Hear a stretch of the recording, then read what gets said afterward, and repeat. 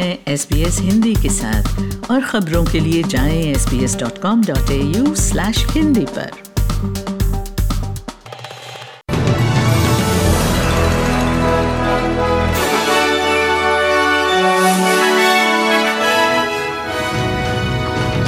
आज के मुख्य समाचार में एलन टच का कहना है कि $500,000 के कथित कानूनी समझौते से उनका नहीं है वास्ता, और नॉर्दर्न टेरिटरी के मुख्यमंत्री माइकल गनर ने अपने पद से दिया इस्तीफा, और खेल में मेलबर्न के 2 tram driver European tram drivers championship में लेंगे हिस्सा।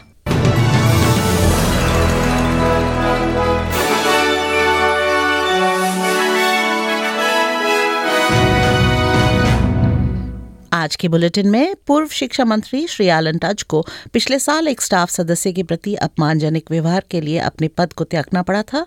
उन्होंने कहा कि परिस्थिति के अनुसार वह वापस उसी पद पर काम करने की आशंका रखते हैं।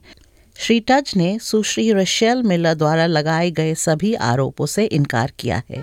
श्री टच अब तक मीडिया के सामने नहीं आए थे, लेकिन उनके इलेक्टोरेट में कैंपेन के दौरान स्काई न्यूज ने उनसे संपर्क किया था। श्री टच ने स्काई न्यूज को बताया कि इस समझौते में वह शामिल नहीं हैं। I'm not aware of any of those things. I have no information. I haven't been called as a witness. I haven't been asked to provide evidence. And as the Prime Minister said, if it involved me, he would have been made aware, and he hasn't been made aware. Are you looking to maintain the ministerialship, however, for the election? Well, the Prime Minister has made clear that should we be re-elected and I'm in a position to step back up, then I'll do so. Northern Territory के मुख्यमंत्री Shri Michael gunner ने अपने पद से इस्तीफे की घोषणा की है। श्री गनर का कहना है कि वे फैनी बे से संसद के सदस्य बने रहेंगे, लेकिन अब मुख्यमंत्री का कार्यभार नहीं संभाल सकेंगे।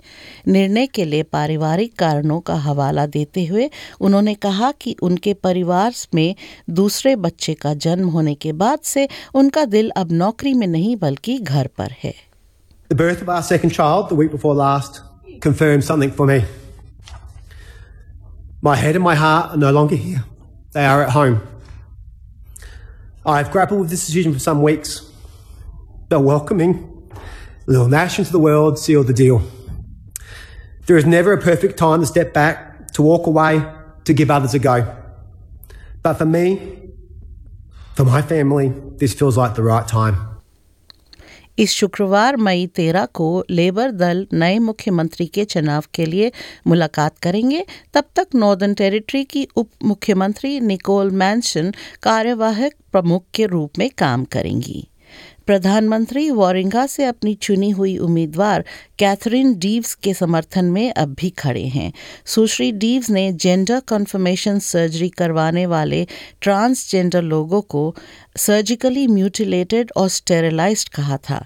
बाद में उन्होंने माफ़ी मांगी, लेकिन अब उन्होंने इस माफ़ी को वापस लिया है।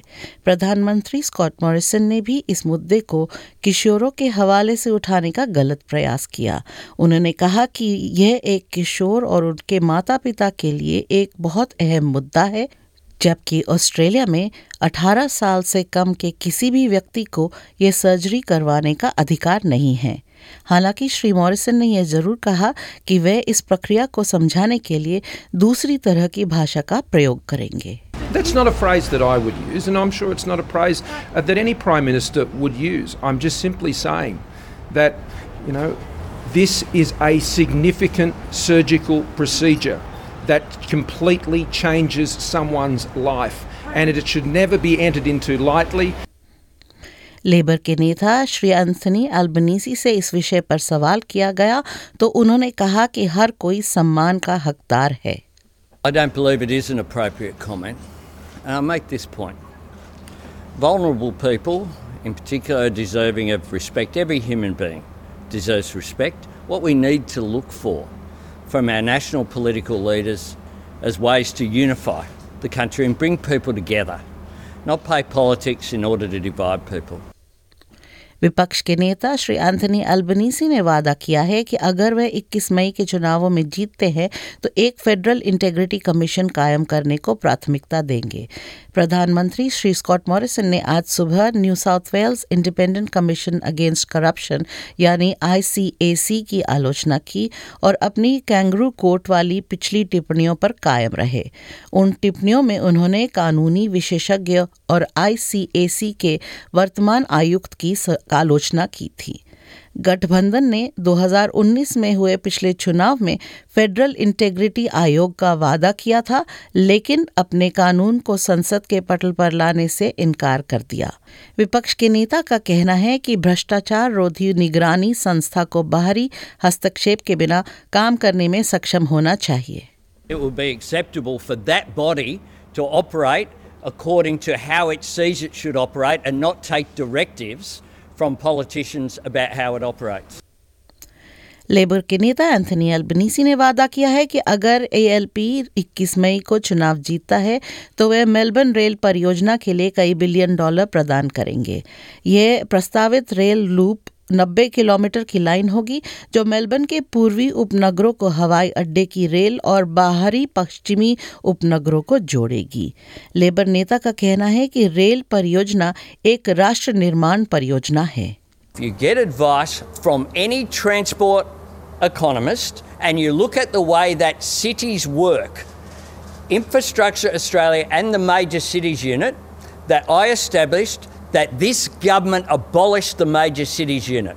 One of the works that they did was that you need to prioritise urban public transport and you need to fix the way that they operate.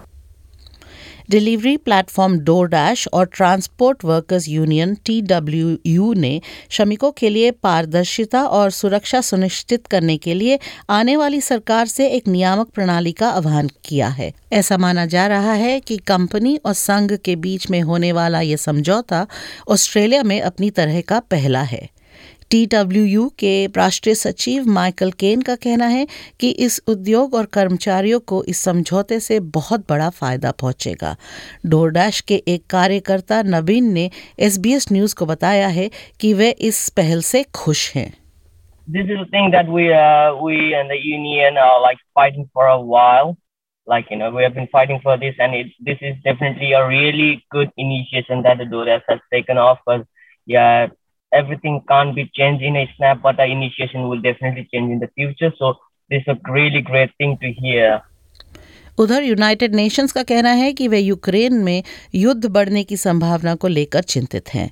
गैर नाटो सदस्य देश मोल्दोवा की आधिकारिक यात्रा के दौरान संयुक्त राष्ट्र के महासचिव अंटोनियो गुटेरेश ने कहा कि यूक्रेन के खिलाफ रूस के युद्ध के भविष्य में होने वाले परिणाम के बारे में सोचना भी भयानक है। The impact of the war in Ukraine across the region and the world is profound and far-reaching. The consequences of escalation are too frightening to contemplate. I am deeply concerned about the continuation and possible spread of the war Russia is waging in Ukraine and by the impact it is having not only in the region but around the world. Europe के सबसे गरीब देश में से एक Moldova के रूस समर्थक विद्रोही इलाके ट्रांसनिस्ट्रिया में कुछ घटनाओं के बाद संयुक्त राष्ट्र प्रमुख को इस देश का दौरा करना पड़ा था। उनका कहना है कि संयुक्त राष्ट्र बढ़ते युद्ध के बीच यूक्रेन और मोल्डोवा के लोगों को समर्थन देने के लिए प्रतिबद्ध है।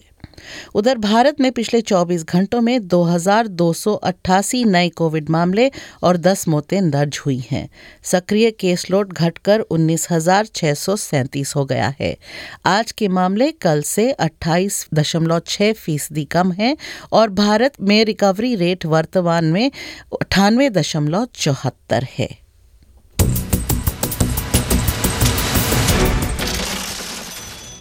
मुद्रा दर की जानकारी में इस रिपोर्ट के लिखे जाने तक अमेरिका में एक ऑस्ट्रेलियाई डॉलर की कीमत आज 70 सेंट्स है और भारत में एक ऑस्ट्रेलियाई डॉलर की कीमत 53 रुपये और 77 पैसे हो गई है।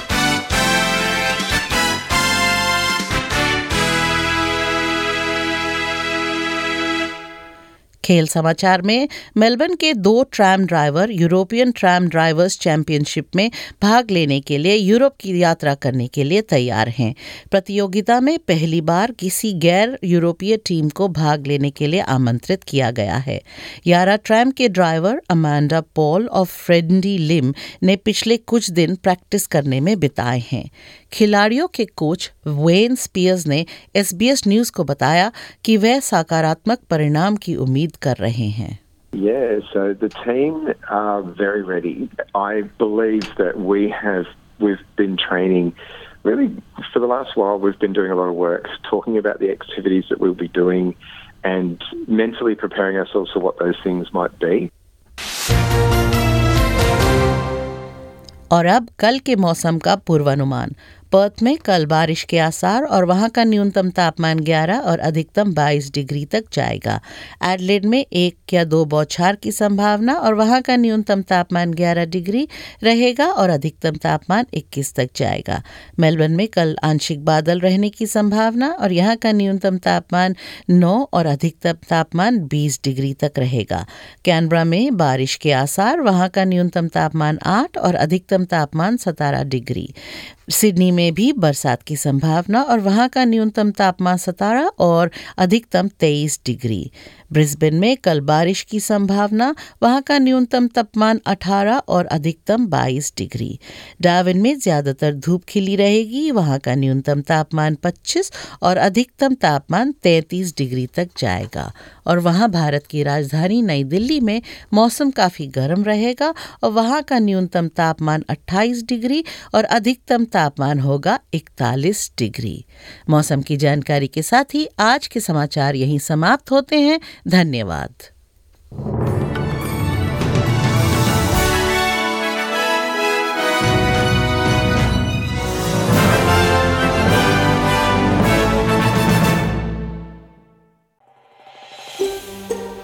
ऐसी ही और कहानियां सुनना चाहते हैं?